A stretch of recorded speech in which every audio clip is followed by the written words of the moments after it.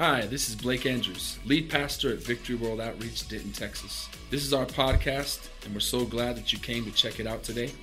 I hope this message encourages you and inspires you to do great things for God. I'm excited about the word the Lord's put in my heart this morning for us. So get your Bibles out. I want to talk about something that is so key to our faith and is so misunderstood in the body of Christ and in the world, and it's caused a lot of problems, and I want to give some clarity this morning, and I want to talk about the cross. Amen? And when you say that, you think, how could there be any confusion about that? Well, I'm going to show you this morning that there is a lot of confusion about the cross, and you know, a lot of people, doesn't make them bad, or it's not even wrong, but a lot of people feel like you have to see the cross. Like in this church, if you look around there, we don't have any crosses hanging, and we don't have a steeple on the church, and I don't have a cross hanging around my neck. Not that you can't wear a cross around your neck, but the thing is it's not about the cross itself that you have on your neck or that's on the wall. It's about what happened on the cross. It's about who was on the cross. And I want to talk about this morning, it's all about the cross. Amen? It's all about the cross. At Matthew 16, Jesus said some very key words. If you've got your Bibles and your notebooks, we're going to start off in Matthew 16. And he said to his disciples, if anyone, and many have heard this verse, if anyone desires to come after me, it says, let him deny himself and take up his cross and follow me. How many have heard that verse before? Very misunderstood. If we, in our minds today, are thinking of a cross that's physical, then we should all be wearing a cross on our shoulders today, and we should have all dragged in our physical cross. But how many know it's not a physical cross? It's a spiritual cross, and God is asking us to deny ourselves, and He's asking us to understand that it's at the cross that everything changes. It's almost like a crossroads. When you come to Jesus, you come to that crossroad. And that crossroad is either to the left or to the right. And how many know the Bible says always go right? I was talking to my friend David Tyroo one day, and we were somewhere together, and there was lines. I don't even remember where it was. And he said, let's go to the right. Let's always stay to the right. And I've remembered that since then. I'm going to start picking the right line all the time, because no matter what line I go to is going to be messed up anyways. I'm the one that you're standing behind at the store. That was the shortest line, and then something went wrong with the computer, or something broke, or something happened. But the right way at that crossroads is Jesus. And I want to talk today about how so many people in this world have come to Jesus and known about Jesus, but don't truly understand the cross. Taking up my cross means this: a literal life volunteered unto God, surrender to God. That's what taking up your cross means. It means I'm not me anymore. It means my needs are not mine anymore. My desires are not mine anymore. Everything I do, the Bible says, in Him we live and move and have our being. Amen? And so I want to talk this morning for a few moments about how only, say only, in the cross of Christ will we receive power when we're powerless. Only in the cross of Christ will we find strength when we are weak. Only in the cross of Christ will we experience hope when we are hopeless. And only in the cross is there peace for our situation this morning. Pray with me. Jesus, I thank you for touching our hearts. And I thank you this morning that as I'm praying, every spirit of darkness, every spirit of confusion, every doubt, every fear, every lie, every deception is disarmed on the cross of Calvary. I love that verse says you disarmed every principality on the cross. So everything that's depression, everything that's sickness, everything that's deception and confusion is destroyed right now by the precious cross of Jesus Christ. I thank you for speaking to us and giving us understanding and bringing forth fruit forth out of this message. In Jesus' mighty name, amen. Many people believe, how many would say many people believe in the cross? Even believe in Jesus. I think there's a lot of people around the world that I see people driving around. I see a lot in Costa Rica, they do the cross sign. Or people will tell you, I believe in the cross, or I've heard of the cross, or I believe in Jesus. But they have an understanding of the cross, And what I want to talk about this morning is the problem is they add things to the cross. I want you to understand this morning, and those that are watching online, the gospel is simple. Amen? The gospel is very simple, and we as people try to make it hard, and I'm going to show you that this morning. So Ephesians chapter 2 tells us something that eliminates the requirements that people put on salvation. Verse 8 of chapter 2 says, by grace, that means something we don't deserve. Okay? It says, by grace you have been saved through faith. That faith is in the cross, and not of yourselves. This is the problem. I want to just address this and stay here for a minute in this verse, that there are people, you may be one this morning, and I hope that God will speak to your heart if you are, that you understand there's a cross, you believe that Jesus died on it, but you don't believe wholeheartedly this morning that that's all you need to be saved. Because maybe you were raised in some kind of denomination or raised in some kind of church that will tell you, yes, but. I want to tell you this morning, there is no yes, but. It's the cross and only the cross, and we're saved simply by grace, and here's why. It says because it is a gift from God. How many know that if a gift is given to you, if you try to pay for it, it is no longer a gift? Am I right? It doesn't become a gift anymore. And you might be hard-headed and mean and not accept the gift, and many people do that. And we think sometimes of people rejecting Christ. Listen to this carefully. I didn't say this in the first service, but I was just thinking about this right now. We accept the gift of Christ, and we take it and we believe in it, but then we add to it, and it's no longer a gift. And if it's no longer a gift, it's not free. And if it's not free, it's not salvation. So we cannot add anything to the cross. I'm going to get into in a little bit some different churches, some cults, some denominations, some things that people believe that add to the cross. And those things that those people try to add are things that are supposed to come after salvation. But they will tell you, some will even tell you straight up out front, if you don't do this, if you don't do that, if you haven't done this and you haven't done that, you're not saved. And the Bible says right here in Ephesians 2 that our salvation is through faith in the cross, and it is by grace alone, and it is a gift from God. And if I try to do anything to earn the gift, it is no longer a gift. Can I get an amen? Not of works. Many churches today and religions and denominations are based off of works. And they want you to do a certain amount of things. We should do works. We should be good people. But we don't do those things to be accepted by Jesus. And I'm going to show you that in the scriptures this morning. Because it says if we do it by works, then someone could boast. Nobody's going to be in heaven saying, I'm here because I was a good person. Nobody's going to be in heaven saying, I'm here because I was a bad person. We're going to get to heaven, as I sent that verse out today, because we chose to believe in the door. And the door is Jesus. And the way to heaven is Jesus. And the only way to heaven is Jesus. And it's the cross of Jesus Christ that saves us. And shout this out with me, nothing else. Shout, the cross is enough. It's all about the cross. Okay, I'm talking about salvation. There are many things that we do after we get saved, but you cannot put them in front of the salvation on the cross, or it is not a gift. So this has always been a problem. This isn't a problem for the 2000s. It's not a problem for the last 1,000 years. It's not a New Testament problem. It's been a problem since the book of Genesis, and I want to show you that all the way back. But the cross has always been there. Some people erroneously think that the cross is a New Testament idea. The cross has always been in the Bible.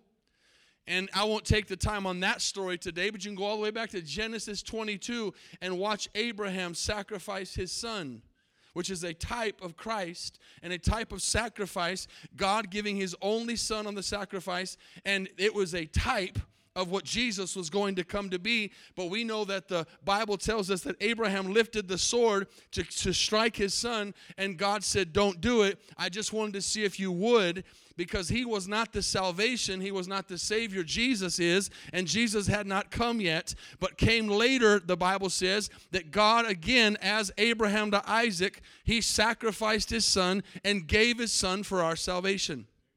So all through the Old Testament, you see types, and you see the cross has always been there, and I'm going to show you a story of that this morning. How many know the verse, John 3:16? Hopefully everybody in here knows that, unless you are a brand new believer, and I know we've got some brand new believers, and that's exciting. But John 3:16 is probably one of the most known verses in the Bible. And I want us to say it together this morning, but I'm going to talk about some verses before John 3:16, because when we learn to read the Bible, we learn to understand that there are verses on both sides of the verse we're reading that are very important. So John 3:16 says, for the world that he gave his only, that whosoever would not but have everlasting life. Okay, good, you know it, that's it. But we don't know a lot of times the two verses leading up to that, and I want to show you that this morning to show you that it's all about the cross. Verse 14. And as Moses, and so now I talked about Abraham, now we're talking about Moses. As Moses lifted up the serpent in the wilderness. Take it down for just a second, because I need to give another quick example so you can focus on this. Remember that the Old Testament is the New Testament concealed. So over here in the Old Testament, everything that's going to happen in the New Testament is being concealed by for the New Testament. And then the New Testament comes along and reveals what was concealed from the Old Testament. The old and the new, and don't get it twisted. I think the old makes it a word that no one wants to like. Everybody likes things newer than old, right? And so we say new. I like the New Testament better. You have no New Testament without the Old Testament. So the New Testament is fulfilling everything that was spoken, and the Old Testament was shouting ahead to the New. So when you're reading the Old Testament, you should always be looking and seeing, God, what are you speaking about Jesus here? You should always be looking for Jesus in the Old Testament, and you'll find him everywhere you look, because he wasn't an afterthought. In the beginning was the Word, and the Word was God. Okay? In the Bible says in Genesis, we made man in our own image. God the Father, God the Son, and God the Holy Spirit. So this isn't an afterthought. Now, with that being said, we look back at this story and we see that John is referring to the Old Testament. And he says, as Moses lifted up the serpent in the wilderness, even so must the Son of Man be lifted up. And when you look at that lifted up, you can picture Jesus on the cross being lifted up on the pole to die for our sins. It says, so must the Son of Man be lifted up, that whoever believes in him should not perish, but have everlasting life. What are we believing in? We're believing in that the man would be lifted up on the pole, just like the serpent in the wilderness. Notice here that we don't see anything about a resurrection yet, because we can't have a resurrection without the cross. We understand this morning, and I debate this with myself all the time, that we can go back and forth on which one is more important, but they're equally important, because we can't have one without the other. You say, well, if Jesus wouldn't have came out the grave, then the death wouldn't have meant anything, and that's true. But if Jesus wouldn't have gone to the cross, the resurrected Christ wouldn't have came out of the cross, because he had to go to the cross. So they're equally important. But the first thing that has to happen is the cross has to take place. And the salvation of our lives and eternity, as that next verse says in 3:16, is in the cross. Can I get an amen? Now let's look at Numbers chapter 21, and let's look at this story in the Old Testament. Also in the Old Testament, when you read it, it is a picture that is not that much different of today. We're not living in that much different of a world than the Old Testament. The difference is we live in the grace period. Thank God. You're coming off Thanksgiving and you don't know what to be thankful for. Be thankful you were born in the grace period. Amen. Because in the prior to the grace period, people would just drop dead. Like probably none of us would be here this morning. There'd be no congregation. The babies would be in the nursery by themselves. Amen. So thank God for the grace of God. And we see here that the people in the Old Testament were always journeying, always going, always rebelling, always complaining. And it says in verse 4, they journeyed from Mount Hor by the way of the Red Sea to go around the land of Edom, and the souls of the people became very discouraged on the way. And the people spoke against God and against Pastor Moses and said, why have you brought us up out of Egypt to die in the wilderness? For there's no food and no water. And by the way, there was food and there was water. And our soul loathes this worthless bread. And that bread was bread from heaven. It was manna. But they weren't happy with it. And so God did what is coming to this world very soon, which is judge. And the wrath of God is coming on this earth someday. And how many are thankful we won't be here? Can I get a better amen? So the Lord sent fiery serpents among the people. Is there anybody in here that likes snakes, poisonous, venomous snakes in this place? Okay, good. We're not in one of those churches. Amen. I know, or maybe just like a state over in Arkansas, there's some crazy stuff that goes on with them serpents. They take Mark 16 literally. If anybody touches anything deadly, it won't hurt them. I hate snakes.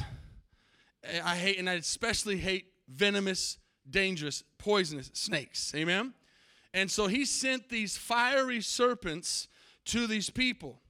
And it says, were we verse 6, right? Verse 8. And it says, and they bit the people. Today, this is the picture of people being bit by sin. And many of the people of Israel died. Therefore, the people came to Moses and said, we have sinned. I believe that there are people in this world today that are looking for a change, but they don't know where to find it.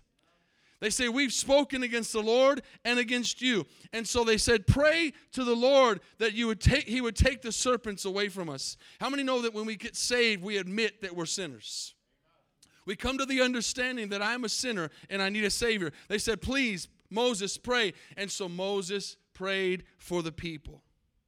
Now watch this, verses 8 and 9. Then the Lord said to Moses, have you ever heard the word fight fire with fire?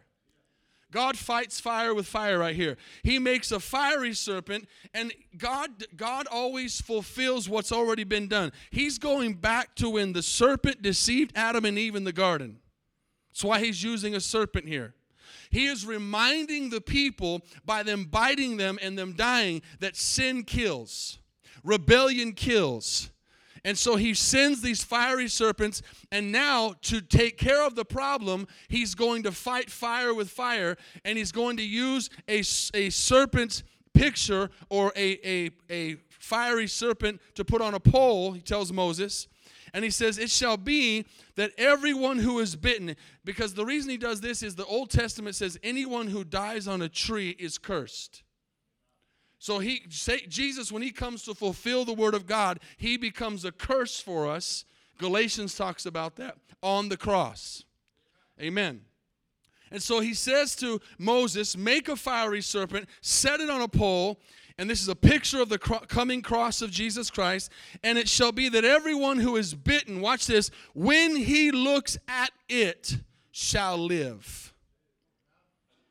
He is simply saying from the Old Testament here, in the New Testament today, when you look at the cross and believe that Jesus was that person on the cross taking our place, you are saved by looking at the cross. You are saved by what Jesus did on the cross. And so Moses made a bronze serpent, put it on a pole, and so it was, and so it is today. If a serpent had bitten anyone, when he looked up at the bronze serpent, he lived. Today, salvation comes totally 100% when we who've been bitten by sin look on the cross.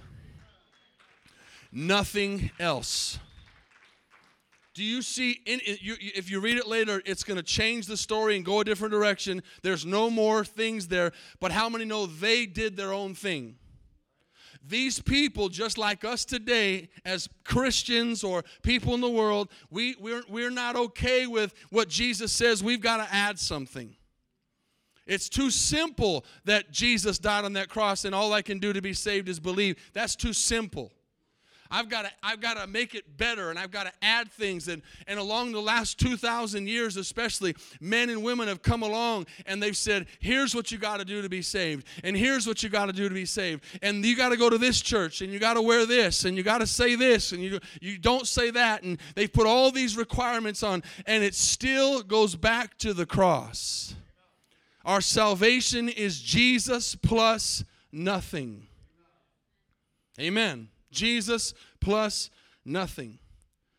So the common theme, and I know this is going to help some people this morning, the common theme in today's church world is what happened back then.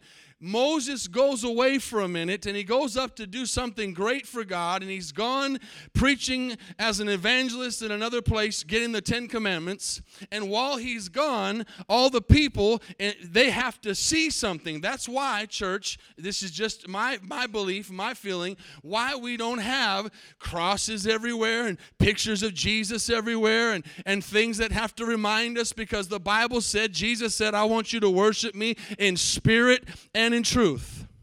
You don't have to see a picture or see a cross to be in spirit and in truth. And so what happened is, and this is to eliminate what they did in the Old Testament, he's gone, and they look around, the leader's not there, and so they start doing what they think they should do. Hey, pull your earrings out. Hey, give me your gold necklace. Hey, give me your gold bracelet. Let's burn these things. We've got to have something we can see and touch. And they burn the gold, they melt the gold, and they make a golden calf. And Moses comes down from the mountain and wants to quit being the pastor. I'm done with these people. Amen? That's what people do. People add, and well, that's not good enough. And at church, again, we need to be people of works. We need to be people that are holy. We need to be righteous. We need to be loving. We need to be compassionate. All the things the Bible says, but those things come after salvation. All these untruthful churches and false doctrines try to put the works before the cross. They try to add things that we do to be saved, and that's not the gospel. They have this, watch, they have a twisted view of the cross. To them, the cross is not enough. To these religions, to these denominations. I'm going to give you some examples this morning just because. I was talking to Pastor Marshall this week, and we talk often, and he's in Denver, Colorado, and he's been doing a series on Wednesday nights for quite a while about cults and false doctrines, and he's been doing them on Wednesday nights, and then he started talking about the cross, and I got pricked in my spirit. I said, I need to preach on the cross this Sunday. This was like on Monday or Tuesday.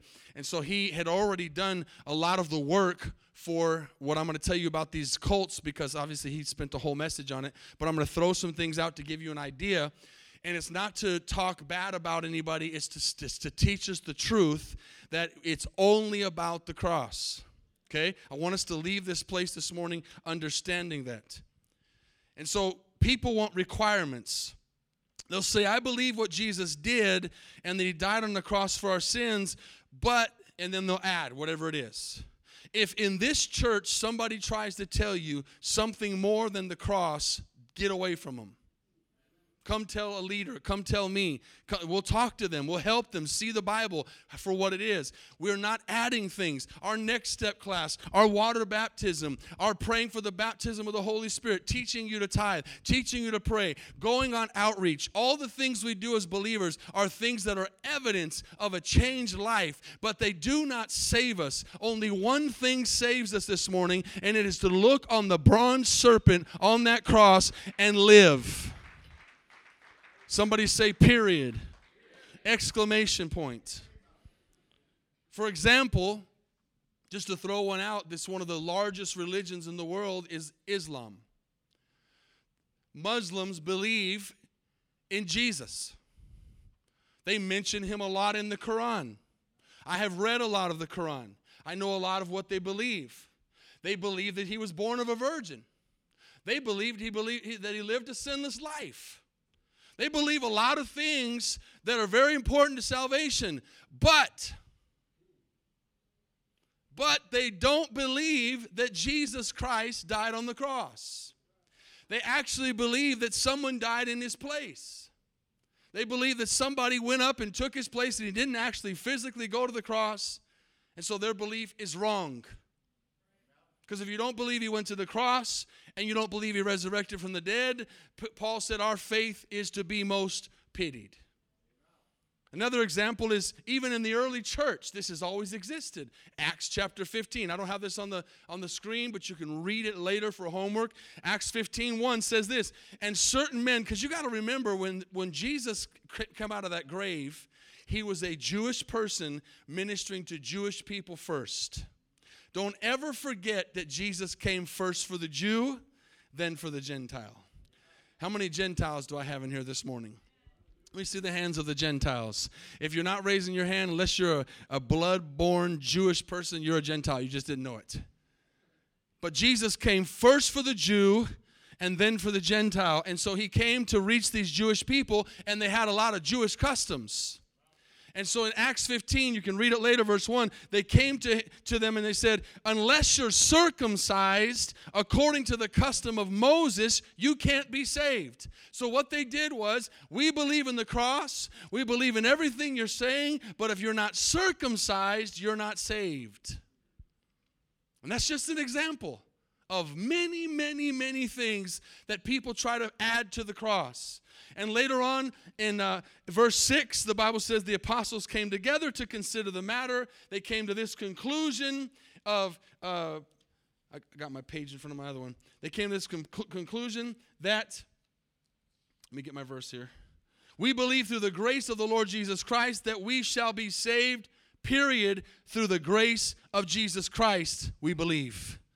Let me say that again. We believe through the grace of the Lord Jesus Christ, we shall be saved, period.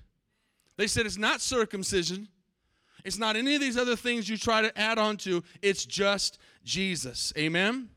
How many know that we have healing on the cross, deliverance on the cross, the power to live a Christian life on the cross? We have the power to be healed. We have the power to be delivered. And today it's all about the cross and nothing else. Amen. Here's what the Bible says in 1 Corinthians 1:18. For the message of the cross is foolishness to who? Those who are perishing. What I'm telling you right now, if you don't get it or don't believe it, you are perishing. That's just what the Bible's saying. Because once you get saved, and I hope maybe if you're having that kind of feeling, maybe you're even watching online, by the time this service is over, something's going to happen in your spirit. God's going to knock on the door of your heart and you're going to answer yes. And then all of a sudden the cross isn't going to be foolishness anymore. But it says to those who are being saved, it is the power of God. Does it say anything else there? No, the cross. Foolishness to the world, power to save to us. Galatians 6:14. Paul says, God forbid. How many know that's pretty strong? God forbid that I should glory except in the cross of our Lord Jesus Christ. Let me give you a 20-second background on that. Nobody knew the Bible better than Paul, who was Saul. He was excellent. There's a man right now in Jerusalem who is a Jew that some people think is the next Messiah. And there's all kinds of buzz about him. Someone sent me a video about it. And they're calling him the chosen one because he knows the entire Torah word for word and a bunch of the Talmud word for word. And this would have been Saul. Saul knew the gospel. And what he is saying is all that Bible knowledge that I have of the Old Testament means nothing if I don't understand the cross. The cross. He said, God forbid that I should glory in anything except the cross of our Lord Jesus Christ, by whom the world has been crucified to me and I to the world. Paul said, I die daily. Paul said, I have been bought with a price, with the blood of Jesus Christ. My prayer and hope this morning, by the time this message is over, is that you have a deeper love for the cross. Not the cross that's hanging on your wall or around your neck, but the cross that Jesus shed his blood on. So for many religions today, the cross is not enough. I'm going to give you just a few quick examples and run through this. The Mormons, for example, and I don't apologize, I say it respectfully. We may have someone in here watching online who was raised in this or has family in this, but this is just truth. How many know you want the truth, the whole truth, and nothing but the truth? And this is going to be a little bit difficult for the women. The Mormons believe that in order for a woman to make heaven, after she dies, she cannot go to heaven until her husband calls her from the grave. I'm just thinking there might be some not calls made. Amen. I'm thinking they might just stay there, right? I'm just saying, and it could be vice versa. I'm just telling you what they believe. And then if she doesn't get called from the grave, she just ceases to exist, and I could see some women thinking, that'd be fine with me. Not talking about heaven, of course. Amen. This is truth. Now, each one of these, this is just a kind of cream on the top thing. There's so much depth to this. Pastor Marshall spent a whole message on these things, and I'm just giving you a piece to think about. They definitely teach salvation by works, but here's the problem. Today, we tend to take this kind of a message and walk out the door and go, I'm good. Jesus did it all. And we don't do anything for the Lord. See, their riding on the bicycles to the neighbors is putting us to shame. Because we have the antidote for the venom. We have the salvation message and the truth. And we're not taking it like they are. So we should learn from them. Amen? Because the works are important. The problem is, unfortunately, is they've been taught that the works is what gets them into heaven. And we should be going and doing those works because we're so thankful for the cross.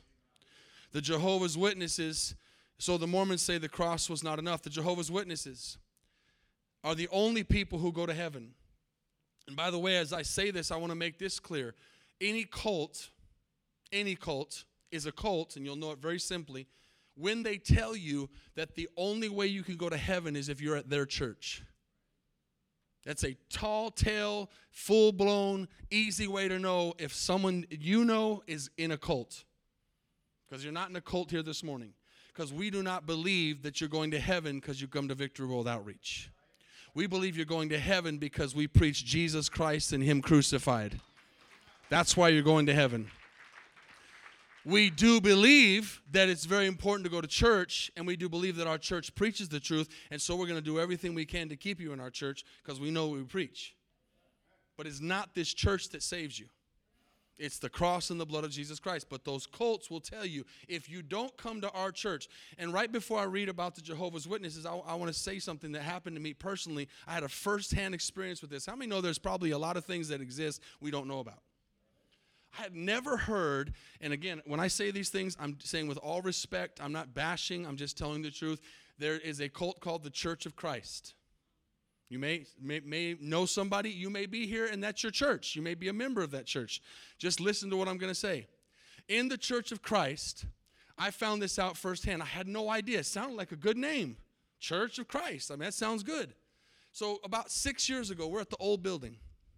And I'm getting ready for the service. Back then, we lived closer, so I would drive by myself to church early.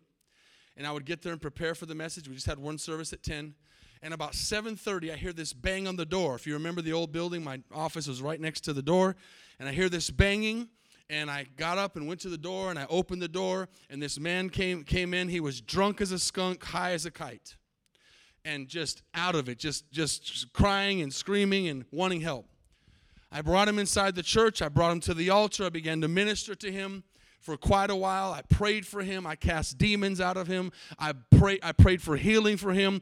And long story short, he gave his life to Jesus Christ. He sobered up 100% in his mind. I've seen that many times over the years. Someone be demon-possessed and drunk and on drugs and come to their right mind by the power of the cross of Jesus Christ.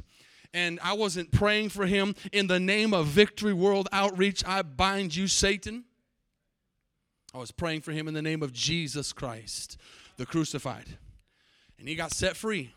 And he says, he's in his right mind now, and he says, I'm coming back, and I'm going to bring my wife to church at H10. He says, I've been having struggles with my wife, and they came back.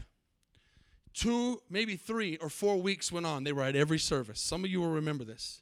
They were at every service. I remember they were at a potluck for sure, fellowshipping. His wife was very skeptical when she came in, because this is obviously a man you can tell when you meet the spouse that he hasn't been in church and he's been a problem. She was very skeptical. As time went on, a couple weeks in, she started to put her guard down and enjoy the services. So God was moving in their lives. About the 4th week, I'm preaching, and I see them walk in kind of late, and I see the 2 of them come in, and they come in with his mother. As soon as she walked in, I sensed something was wrong in my spirit with this woman. They sat down, they're listening to the message. I looked out at her, and she didn't look like a mom who had a son who'd been set free from drugs. She looked like a woman who'd been baptized in lemon juice. Her face was sour, her arms were crossed, and she was just looking at me like this the whole service. So service was over, and I get a call about 3 o'clock that afternoon. And this man says, listen to me closely. He says, Pastor, I can't come back to Victory World Outreach because I've been here with my mom's pastor all afternoon, and he has showed me in the scriptures that I'm not saved if I don't get baptized in their church. And I'm not saved if I don't get saved in their church. And so I've got to leave your church and go to my mom's church. Can you imagine a mom who has been praying for their child all those years to see him be delivered from drugs and alcohol and be so brainwashed by religion that she would pull him out of a church that he just got saved in and changed and transformed? And to this day, I don't know if he's going to church or not. I doubt it. I saw that firsthand. I did not know what that was about. They believe wholeheartedly. I have some friends in this church, that know this firsthand. They believe wholeheartedly. If you're not saved and attend there and baptized there, you're not saved in that building. We don't believe that. This building does not save you. This church does not save you. What we believe very strongly in Victory World Outreach is we'll help you stay saved. So the Jehovah's Witnesses, only 144,000 go in. They have math problems, being respectfully disrespectful. There's several million members, but only 144,000 are going in. Like, I'm thinking, do they do a lottery, or like, what if you're 144,001? Think about it. This is what they believe. They're the 144,000 of the Bible. They say they'll live on the earth forever. And the rest that aren't the 144,000 will cease to exist when they die. Again, you cannot be saved unless you're a Jehovah's Witness. They do not worship the Jesus of the Bible. They preach salvation by works. Seventh-day Adventist. This is another group that meets on Saturdays, and here's why it would be considered a cult. Sometimes there's things that have very many similarities and good things, but they add. Are y'all following me? So they say if you go to church on Sunday, you're not saved because it's the Sabbath, which is Saturday, which is the Old Testament. But they'll tell you that. They teach also salvation by works. Don't get mad at me because I know there's a lot of X in here and a lot of people who have family. But Catholic's church, I could definitely preach a whole message on the Catholic Church. I'm only going to give you a few things. They have 7 sacraments that say you need to do to be saved. You cannot be saved unless you're part of the Catholic, which means universal church. They believe in many things. They teach the Hail Mary. They teach the Rosary. They believe praying to saints. They teach a lot of good things. They believe in Jesus Christ and Him resurrected and crucified and all that, but they add. Are y'all following the theme here? So that's why we consider ourselves non-denominational. People say, hey, we're non-denominational. We're not part of any of these groups that people try to group you into. Another one is the oneness group. They believe in Jesus only. Even though so they basically believe there's no Trinity. I mean, that's an important part of your faith. They believe Jesus only. Jesus is God. Jesus is everything. And we know Jesus is everything in the sense of salvation, but they actually believe He's just Jesus. There's no Godhead. And so the danger there is Jesus Himself said, go into all the world and preach the gospel, baptizing them in the name of the Father, the Son, and the Holy Spirit. And they also believe that you have to be baptized in their church. I do like this, although it's not for salvation. You must speak in tongues to be saved. and they abide by strict and legalistic standards of holiness. You may know someone, have been to church, grew up in a church, or anything like that, where if they add anything to the cross, it's not biblical. Can I get a better amen? Am I preaching the truth? This is not my words. This is the words of the Bible. Amen? Legalism, denying the power of the cross, denying salvation. All these are different things that happen in cults. I want to share one more before the musicians begin to come. Is another one I found out recently since I've been in Texas in the last 15 years. I did not know this existed, and it's called Calvinism. It's very big in Texas. There are some very large churches in this. I'm not going to name the churches. I do have a couple names that if you come to me later, if you ask me, I'll tell you the names of these people that I wouldn't listen to if I were you. Because they teach a gospel that is called Calvinism, comes from John Calvin from the 1600s. And here's what they basically preach in general. There's a lot of stuff to it, but the general understanding is they preach predestination. And what they preach is that God has already predestined and ordained every person who's going to go to heaven and every person who's going to go to hell. Now, how many understand the difference between preordaining and knowing? God is an all-knowing God, and God knows everybody who's going to go to heaven and knows who's going to go to hell, but he gives us free will. Calvinism teaches you that you are either going to heaven or you're going to hell. And if you are saved, it's because you were supposed to be, and if you're not saved, it's because you weren't supposed to be. So parents, let me just make this easier for you. If this was your religion, you'd have 5 kids, and you'd choose 3 of them to go to heaven and 2 to go to hell. So which ones would you choose to go to hell? What father would do that? Not God the Father. It's a powerless religion. They don't believe in healing. They don't believe in the power of the cross. They don't believe in speaking in tongues. It's dangerous. These are things, church, that you got to understand. They're going to be like poison. How many know with poison, if you're trying to poison a rat, you can't smell or taste the poison? It's just enough to kill you. Satan is involved in these cults. And if it was too much different, then it wouldn't fool anybody. But if you say, oh, we believe in Jesus, and we believe in the cross, and we believe that he resurrected, and we believe all these things, but then they say, but, that's where you say, time out, nope, no buts. It's all about the cross. You can't add anything to it. Is everybody still here? Because of what Jesus did on the cross, I want to be holy. Because of what Jesus did on the cross, I want to witness. Because of what Jesus did on the cross, I want to be faithful and serve him in ministry. Because of what Jesus did on the cross, I want to sacrifice my life for him. See the difference? I'm doing all those things as a result of what Jesus Christ did for me. Not that I do them so that Jesus will love me. Jesus will love every person all the way to hell. Does anybody know here this morning that there's about 8 billion people on the earth right now? I want to tell you something. This is another sign that we're in the last days. I was reading this week. I thought this was very interesting. There may be 8.5. It grows so fast in the world. And since creation, watch this. So right now there's 8 billion people. You go back 100 years or however the longest person is living, go back to that time frame of when this started, the 8 billion people on the earth right now. From that time all the way back to creation, they say statistically that about 8 billion people lived.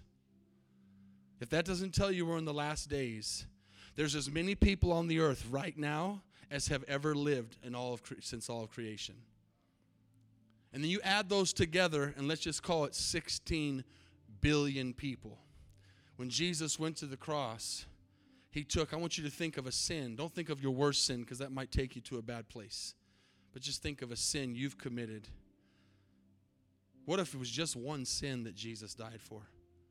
He took on that cross on his body, a body that was physically human, 16 billion sins.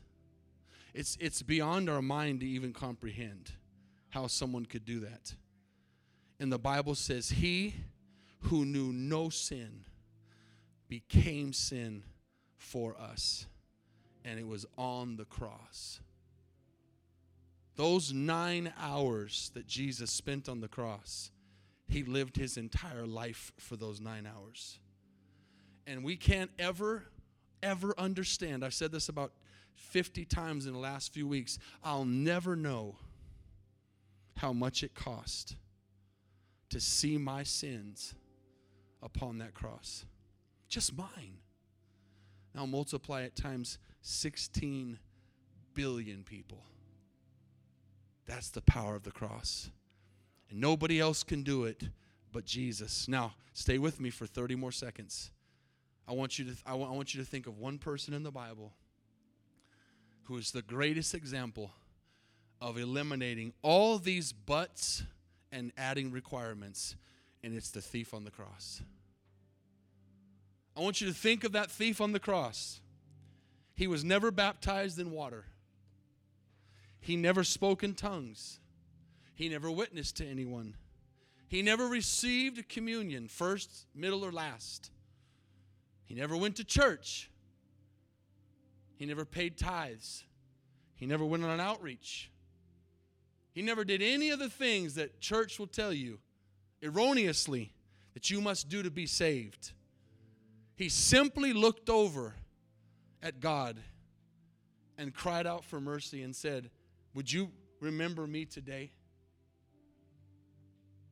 And Jesus didn't look back and say, "No, I can't. I'm sorry. You haven't fulfilled the requirements to be saved. You haven't been good enough. You didn't go to church enough. You didn't pay enough tithes and offerings. You didn't go on outreach enough. You didn't pray enough." And on and on and on and on. Is anybody thankful that he didn't look over to that man and give him all the requirements that churches require today? He simply looked and said, "Today you'll be with me in paradise, because this what you see right here is all you need." The cross. Amen. And I was just thinking, can you hear his answer now? As he gets to the gates of heaven, what the world calls the pearly gates. We don't know if that's biblically going to happen the way they make that story, but it's good for today. He gets to the pearly gates. Can you imagine if the legalists meet him there? "What are you doing here?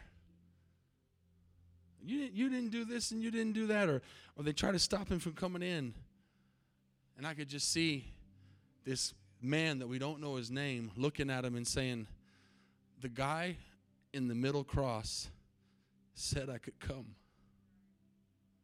The guy in the middle said I could come." That's all the thief knew. He didn't know any Bible verses. He didn't know anything else than that guy in the middle said I could be here. And you know what they're going to say in heaven? There's not going to be any legalists there. There's not going to be any people with a list. There's not going to be any people looking at how much you gave or what you did. All that stuff is for reward later. They're going to look and say, "Oh, Jesus said you could come in? Then come on in. Come on in. Jesus said you come on in, because he's the door."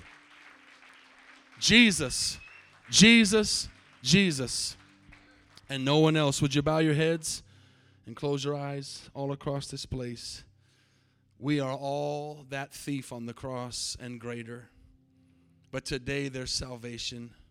For you that's watching online, for you that's sitting in this place today, I feel in my spirit there are people here today that you've been raised in a church and you're walking in a bondage that is not of God. You've been told so many things and you have a twisted view of the cross. And I'm going to tell you something this morning. I can consider myself one of those people. When I was first getting saved, I had a twisted view. God had to give me a revelation of what the cross was. It's Jesus plus nothing. It's equal ground at the cross. And today, all over this place and all over the world, people who call on the name of the Lord and look upon that cross will be saved. "He who believes in me, though he were dead, he shall live," Jesus says. How many in this place, from front to back and side to side, could be honest with God today and say, "God, I've never put my faith 100% in Jesus on the cross and Him crucified. And today I want to be saved. I've never believed on Jesus. Today is my day. Just lift up your hand all across this place and say, pray for me right now. That's me. I need Jesus. All over this place. You may be saying, you don't know what I've done. You don't know how many mistakes I've made. That thief on the cross wasn't asked by Jesus what he'd done. He just said, look on me.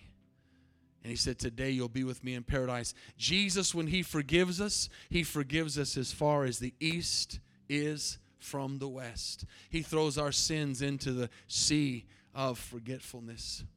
How many all over this place? I don't want you to walk out of this place and die and breathe your last breath today and pass into eternity and not have salvation in your heart. Today, salvation is in Jesus Christ.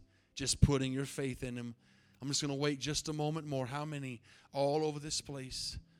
Just put it up and say, I want to change today. I want to have hope today. I want to be born again. I want a new life today. All over this place. Amen. You may be watching online. We're going to stand this morning and you're listening and God is touching your heart, maybe on the podcast. We're going to pray with you in just a moment. Every service, church, you can know if you bring someone to this church, they're going to have a chance to be saved. Because it's not about our message, it's about His message. The cross is always going to be preached, and we're always going to give an opportunity to be saved. I want to ask this morning that you would find that nearest aisle, all of us. I want everybody that is physically able to come down to this altar. We're going to pray in just a moment and thank God for His salvation. We're going to thank God. I hope, as I said earlier, that let's come a little closer if you can. I'm not going to spit on you, I promise. Got to make room for those behind you. I promise you that Jesus wants to reveal the cross to you in a deeper way. He wants you to understand. If you come up here with any mentality, but let those butts be killed today. Let those butts be destroyed today. Let those butts die and just say, it's about the cross. The cross. The cross. It's all about the cross. Amen. We're going to pray in a minute for healing, marriages, finance, loved ones, whatever we have needs of this morning. I believe there's some people here who've got some people they know who are bound by religion. If any of those things I mentioned, you may have family members or neighbors or people that you know, and they are good people, but they can't seem to get away from those things they've been taught that you have to do to be saved. And sometimes let me tell you one thing I've learned. You're not going to convince those people. Only God can. Because there's a brainwashing there that happens. But we've got to stay in this book right here and not get off this. And when you read those verses, you cannot add to them. It's just the cross. Amen. And so I want to do something this morning that I feel the Lord told me to do, and I fought my flesh on it, but I'm going to do it. I want to sing a song that my papa used to ask me to sing, and it's called The Old Rugged Cross. Just so some of y'all will be like, yes, back in my day right there. I love the old songs. I love the new ones too, but I love the old songs. But I'm going to sing this, and as we sing it, I want you to think about the words. And I want you to pray for healing in your body, and I want you to pray for miracles in your finances, and I want you to pray for breakthrough, and I want you to believe God to heal you as I sing this song. My papa, who's with the Lord and was a great example to me as a man of God, I'd be over at Lindsay Street Church, which was interesting, about a mile from our Fort Worth Drive church, the year before we moved to Costa Rica to start the mission field, and we would just be in church like today when I got up to preach, and he would just, and none of y'all do this ever. He would just stand up before the preacher was about to preach, and he'd say, I want my grandson to sing a song. That's kind of how them old churches used to be. And I knew who his grandson was, let me tell you. And I had to get up and walk up there and grab a hymn and sing a song. But I thank God for that today, because that's part of my heritage. Is those precious people taught me about the cross. The cross. Amen. So I'm going to ask you to do one more thing, though, as I would do every time I ever sang. You have to close your eyes and not look at me, because it's not a concert. But I pray it ministers to you. So if you don't close your eyes, I'm going to come close them for you. And I can't sing and do both things at the same time. Amen. Thank you, Jesus.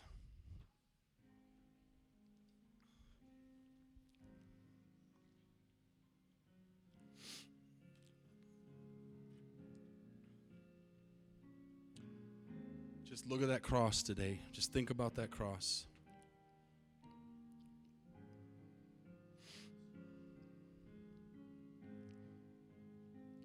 On a hill far away stood an old rugged cross, the emblem of suffering and shame. And I love that old cross, where the dearest and best for a world of lost sinners was slain. So I'll cherish the old rugged cross. Just lift your hands this morning. Till my trophies at last I lay down, I will cling to the old rugged cross and exchange it someday for a crown. Listen to these words. To the old rugged cross, I'll ever be true. I will ever be true. It's shame and reproach gladly bear. Then he'll call me someday to my home far away, to my home far away, where his glory forever I'll share. Sing it with me. So I'll cherish the old rugged cross till my trophies at last I lay down. Yes, Lord.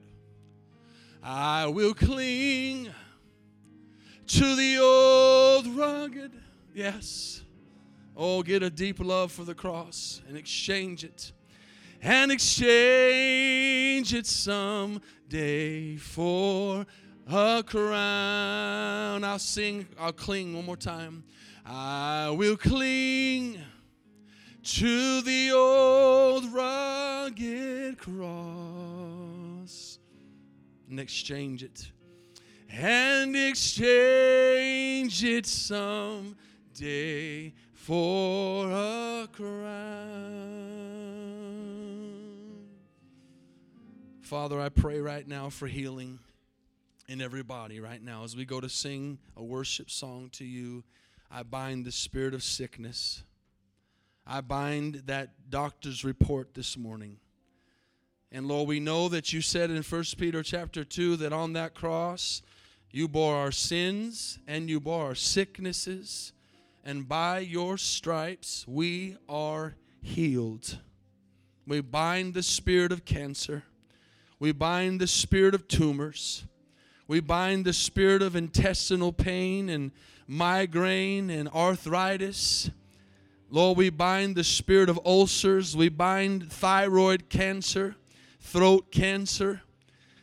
Lord, we bind every sickness and disease in Jesus' name this morning, because in your presence, Lord, there's healing right now. Father, we lift up marriages. We lift up the brokenhearted. We lift up the backslidden right now. We pray for those that are backslidden, that are running from the cross. Lord, that are lost today, that they'd come home. We pray for financial breakthrough today. We pray for addictions to be broken in Jesus' name. I want you to take that addiction. I want you to take that lust. I want you to take that fear. I want you to take that sickness, and I want you to put it on the cross today. The Bible says that those powers are disarmed in Jesus' name on the cross. The cross is enough. The cross is enough. The cross is enough this morning. Believe it this morning. Believe it this morning. Hallelujah, hallelujah. Halabose. Oh, the cross has the final word this morning over your situation, over your fears, over your sickness, over your marriage, over your finances. Thanks again for listening. If you want to hear more messages, please subscribe to our podcast channel. And if you like it, consider rating it and sharing it with your friends. For more content from VWO Denton, go to our website at VWOTexas.com.